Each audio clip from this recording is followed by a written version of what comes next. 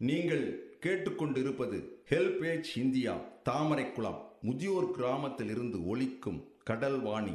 இந்த நிகழ்ச்சி மூத்த குடிமக்கள் தயாரித்து வழங்கும் அனுபவம். நிகழ்ச்சியை தொகுத்து வழங்குபவர்கள் national institute of social defence, ministry of social justice and empowerment, government of India மற்றும் மீடியா ஃபார் கம்யூனிட்டி ஃபவுண்டேஷன். மேலும் ஹெல்பேஜ் இந்தியா கடலூர் ப்ராஜெக்ட் தலைவர் திரு வேணுகோபால் ராமலிங்கம், ஹெல்பேஜ் இந்தியா கடலூர் இயக்குனர் டாக்டர் திரு சத்யபாபு மற்றும் Kadalvani radio technical person Thiru Manojkumar.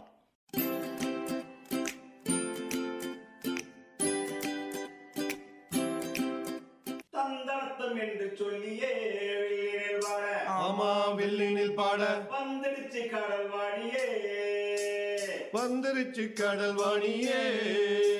நல்ல நல்ல கருத்துக்களா நாங்களும் தினமும் பாட, சொல்ல வந்த கருத்துக்களா நீங்களும் தினமும் கேட்க. வந்துடுச்சு கடல்வாணியே, வந்துருச்சு கடல்வாணியே.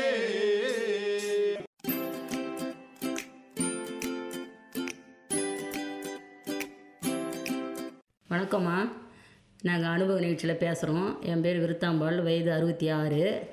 கொஞ்சம் குறைகள்லாம் சொல்கிறதுக்காக இன்றைக்கி வந்திருக்குறோம். என்னுடைய வாழ்க்கையில் என்னென்ன நடந்ததுன்னு சொல்லிவிட்டு கொஞ்சம் சொல்லிடுறேன்.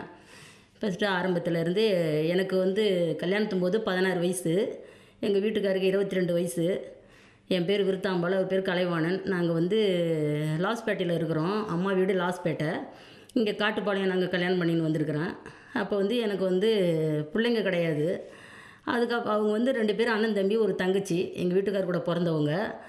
அவருக்கு ஒரு 10 வருஷம் சேர்ந்து கல்யாணம் ஆச்சு எங்களுக்கு. பிறகு 2 பேருமே சொந்தத்திலே எங்கள் மாமியார் 2 பொண்ணுங்களையுமே தேடினாங்க. அடுத்த காலத்தில் நம்மளுக்கு எதனா நோய் வாய்ப்பட்டு கிடக்கும்போது செய்யுங்க.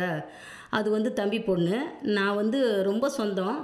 2 பேரையும் சொந்தத்தில் தேடினதே அதுக்காக தான். எல்லாமே கடைசி வரைக்கும் நல்லா செய்தோம். அதுக்கப்புறம் நடந்ததை சொல்கிறேம்மா.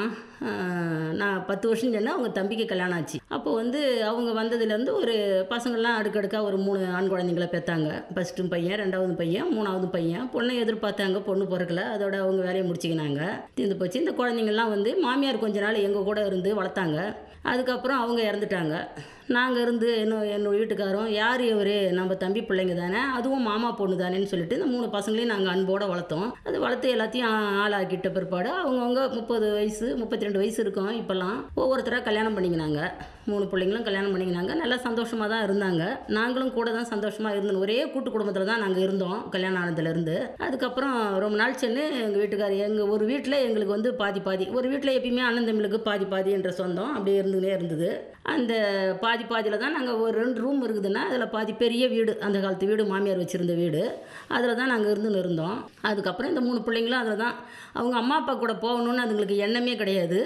நாங்கள் தான் பக்கத்தில் போட்டு அதுங்களை என்னுடைய வயிற்றில் வைக்காத குறையாக நான் வளர்த்தேன் 3ங்களையும். அதுக்கப்புறம் கொஞ்சம் எங்கள் பத்திரத்தை வச்சு அவர் ஒரு ஆக்சிடெண்ட்டில் தோள்பட்டை நழுவி எடுத்து, எங்ககிட்ட பணம் இல்லாத சமயத்தில் போயிட்டு என்ன செய்கிறதுன்னு தவிச்சிக்கும் போது எங்களுக்கு வேறு வழி தெரியல. அவருக்கு தையக்கடை வேலை தாம்மா, வருமானம் அதிகம் கிடையாது. அப்போ என்ன பண்ணார், பத்திரத்தை வச்சு ஒரு இடத்துல பணம் வாங்கினார் 1 லட்சம்.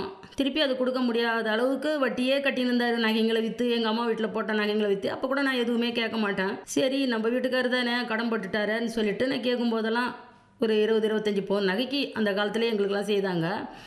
4 பொண்ணு நாங்கள். அந்த காலத்தில் எங்கள் அப்பா அம்மாலாம் கிராமம் ரங்கநாதபுரம்னு கூனிமேடு, அதெல்லாம் அந்த பக்கமாக எங்களுக்கு ஈசிஆர் ரோட்டில் பெரிய அப்பா தாத்தா வச்சுருந்த சொத்து எல்லாத்தையுமே அப்பா அனுப்பி வச்சாங்க. அதுக்கப்புறம் விற்றுட்டு தான் லாஸ்பேட்டைக்கு வந்தாங்கம்மா. அப்போ நான் கடைசி அந்த பொண்ணுக்கு 25 பவுன் நகையெல்லாம் போட்டு எங்களுக்கு கல்யாணம் பண்ணி வச்சாங்க. எல்லாத்தையுமே இவர் தான் எல்லாம் கஷ்டப்படும் போதெல்லாம் விற்று அவருக்கு ஒருத்தங்க இல்லையேன்னு சொல்லிட்டு அவர் வெகுளியாக குடும்பம் பண்ணிட்டார். தம்பி பிள்ளைங்களை நம்பிட்டார். நானும் இவருக்கு குற்றமாக சொல்லி மனசை மாற்றலை. எவ்வளோ பேர் தனியாக போய் எப்படிலாம் பிள்ளைங்க இல்லாதவங்களாம் வசதியாக இருக்கிறாங்க. எங்களுக்கு அந்த சூழ்ச்சியே தெரியாமல் நான் வெகுளியாக வாழ்ந்துட்டேன். அவர் மனசும் என் மனசும் ஒன்றாவே இந்த பத்திரத்தை வச்சு வாங்க மூக்கிறதுக்கு வழி இல்லாமே போயிடுச்சு. அதுக்கப்புறம் அவங்க பெரிய பிள்ளை, தம்பி பிள்ளை என்ன சொன்னார், இன்னும் ஒரு பிள்ளை என்ன பண்ணிட்டான், அது மேலே 1 லட்சம் வாங்கிக்கினான். இன்னும் ஒருத்தன் என்ன பண்ணால், நான் மெடிக்கல் திறக்க போகிறேன் அப்படின்னு சொல்லிட்டு அவன் 1 லட்சம் வாங்கினான். சரி, நம்ம என்றைக்கு இருந்தாலும் இதுங்களுக்கு கொடுக்க தானே போகிறோம், கடன் வாங்கி இதுங்க ஏதோ ஒரு தொழில் பண்ணுதுங்களேன்னு சொல்லிட்டு கொடுத்துட்டோம். அவங்க பைனான்ஸில் வாங்கின இடத்துல, பத்திரத்தை வச்சு வாங்கின இடத்துல இந்த காசெல்லாம் நாங்கள் வாங்கி கொடுத்துட்டோம். அதுக்கப்புறம் அவன் என்ன சொன்னான், நீங்கள் எல்லோரும் ஒன்றா இருக்கலாம், இந்த கடனை நான் அடைச்சிடுறேன் பெரியம்மா அப்படின்னு சொல்லிட்டு என்கிட்ட சொன்னான். சரி, அதுவும் நல்ல யோசனை தான் அப்படின்னு சொல்லிட்டு அவன் ஒரு பைனான்ஸில் வாங்கி கடனை அடைச்சிட்டான். 7, 8, 6 லட்சத்துக்கு மேலே இருந்தது வட்டியோட. எல்லாத்தையும் அடைச்சிட்டு நீ கையெழுத்து போடுப்பான் பெரியம்மா, நம்ம எல்லாருமே ஒன்றா இருந்துக்கலாம், அப்போனா நான் லோன் வாங்கி தானே அந்த கடனை கொடுக்க முடியும், அதனால தான் நான் வந்து கையெழுத்து போட சொல்கிறேன், என் பேரில் செய்துடு அப்படின்னு உடனே அவன் பேரில் செய்கிறத பொண்டாட்டி பேரில் செய்துக்கணும். அப்போ நாங்கள் சரி கவுடி இல்லாமல் செய்துட்டோம், எல்லாம் ஒன்றா தானே இருக்கும், நம்மளுக்கு தேவை இருக்கிறதுக்கு இடம் தான் நாங்கள் நினச்சோமே தவிர விரோதமாக நினைக்கலாமா.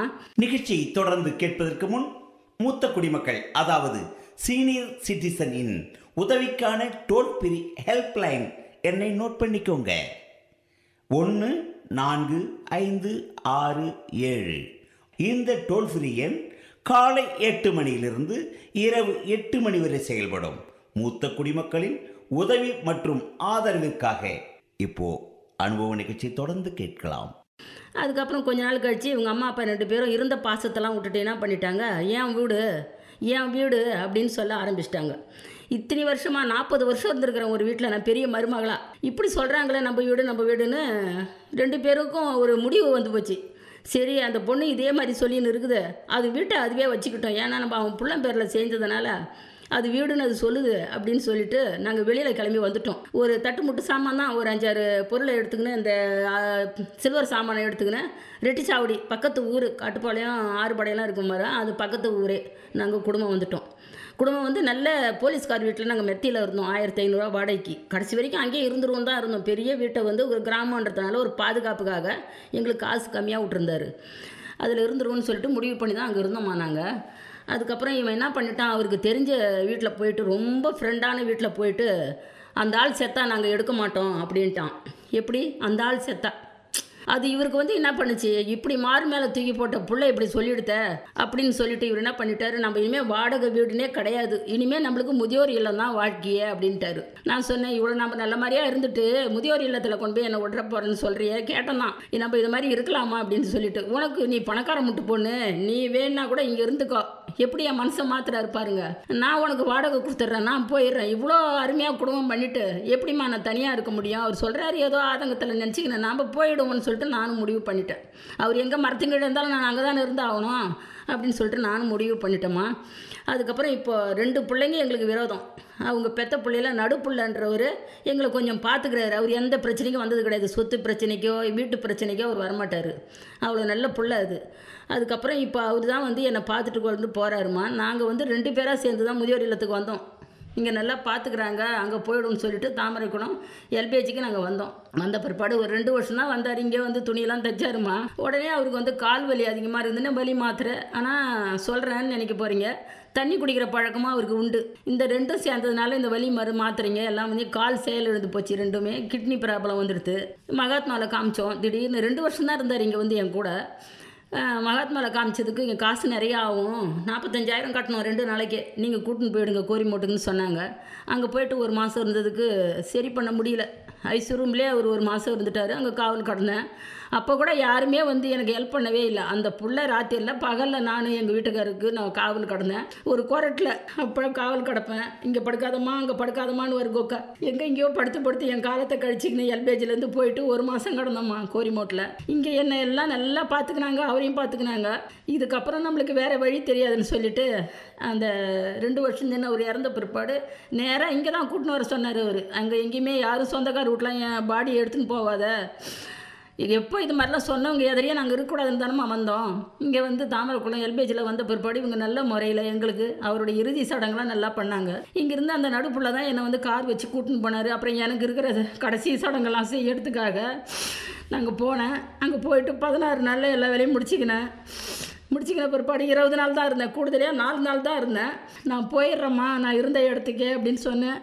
வானா இன்னும் கொஞ்சம் நாளைக்கு இருந்து போன அந்த மருமகளும் சொல்லிச்சு. ஆனால் வந்து அது நான் சம்பாதிக்கலையே தவிர வயிற்றில் வைக்கலையே தவிர அந்த பிள்ளைய என் பிள்ளை தான் சொல்லணும். நான் என் மச்சின பிள்ளைன்னு சொல்லவே கூடாது. அந்த பொண்ணு அவ்வளோ அருமையான பொண்ணு, எனக்கு மருமகளாக வந்தது. எங்கள் 2 பேரையும் அவ்வளோ நல்லா பார்த்துக்குச்சு. அப்போவே இன்றைக்கும் அம்மான்னு தான் பேசும் ஃபோனில். அது சொல்லிச்சு, உன்னை கொஞ்ச நாள் இருந்து போங்கம்மானுச்சு. வானம்மா, எப்போ இருந்தாலும் நான் அங்கே போயிடுறேன் அப்படின்னு சொல்லிட்டு நான் கிளம்பி வந்தேன். காரில் கொண்டாந்து விட்டுட்டு போனார். அதுக்கப்புறம் இங்கே வந்த பிற்பாடு, அந்த இறுதி சடங்கு முடிஞ்ச பிற்பாடு நான் பட்ட கஷ்டங்கள்லாம் நான் வெளியிலே சொல்ல முடியாது. இன்றைக்கி தூங்கும்போது அவருடைய கனவு, அவருடைய மனசு ரொம்ப அன்பாக வச்சுருந்தாருமா. பிள்ளைங்களாம் இல்லைன்னு கூட என்னை கேட்டது கிடையாது. அவ்வளோ அருமையாக 40 வருஷம் குடும்பம் பண்ணின்னு இருந்தேன் அவர் கூட. கடைசியில் இங்கே வந்து தான் நான் வந்து நல்ல மாதிரி இப்போ வச்சுருக்குறாங்க. சார் ரொம்ப பாராட்டு எனக்கு. நான் வருஷத்தில் ஒரு நாளைக்கு 2 தரம் கோலம் போடுவேன் கொடியாத்திரத்துக்கு. குடியரசு தினமும் சுதந்திர தின விழா 2 வருஷத்தில் வரும். அது 2க்குமே நான் கோலம் போடுறது என்னை பாராட்டி இங்கே 2 இருக்கு அதிகாரிங்க. சார் இந்த சத்யபாபு சார் அண்ணன் தான், கூட பிறந்த அண்ணனே செய்ய மாட்டாங்க. அந்த அளவுக்கு எனக்கு பாராட்டி கௌரவப்படுத்துவாங்க. சால்வை போற்றி எனக்கு வந்து கிஃப்ட் கொடுப்பாங்க.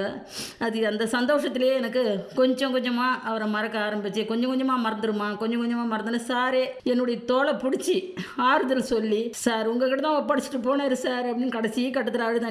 நீ ஒன்றும் கவலைப்படாதுமா, நான் பார்த்துக்கிறேன் உன்னை அப்படின்னு. சொந்தம் யாருமே நான் பார்த்துக்கிறேன்னு சொல்லவே இல்லைங்க.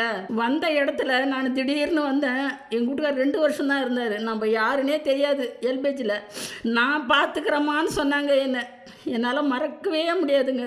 நான் பார்த்துக்கிறேம்மான்னு சொன்னார். ஒரு காலை கட்டிக்கின்னு அழுதேன். நான் எங்கள் அண்ணனை கட்டிக்கின்னு அழுகிற மாதிரி சத்யபாபு சார் தெய்வத்தை அழுத. நான் பார்த்துக்கிறேம்மான்னு சொன்னார். இன்றைக்கி என்ன ஒரு வார்த்தை கூட, நானும் ஒரு தப்பு செய்ய மாட்டேன். காய் எறிகிற குழுவில் இருக்கிறேன். நான் கொஞ்சம் காய்கள்லாம் அரிஞ்சு கொடுத்துட்டு அதெல்லாம் என்னால் முடிஞ்சதை செய்துட்டு நான் சாப்பிட்டுட்டு நான் மட்டும் என் ரூம்லேயே இருப்பேன். ஒன்றுமே சொன்னது கிடையாது. அவங்களாம் நல்லா இருக்கணும், அவங்க கடைசி வரைக்கும் நல்லா இருக்கணும், கடைசி வரைக்கும் நல்லா இருக்கணுமா. நான் முடிச்சுக்கிறேம்மா என் நிகழ்ச்சியை.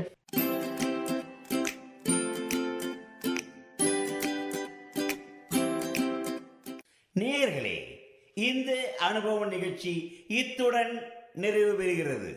உங்களிடம் இருந்து விடைபெறுவதற்கு முன் மூத்த குடிமக்களின், அதாவது சீனியர் சிட்டிசனின் உதவிக்கான டோல் ஃப்ரீ ஹெல்ப்லைன் எண்ணை உங்களுக்கு ஞாபகப்படுத்துகின்றேன்.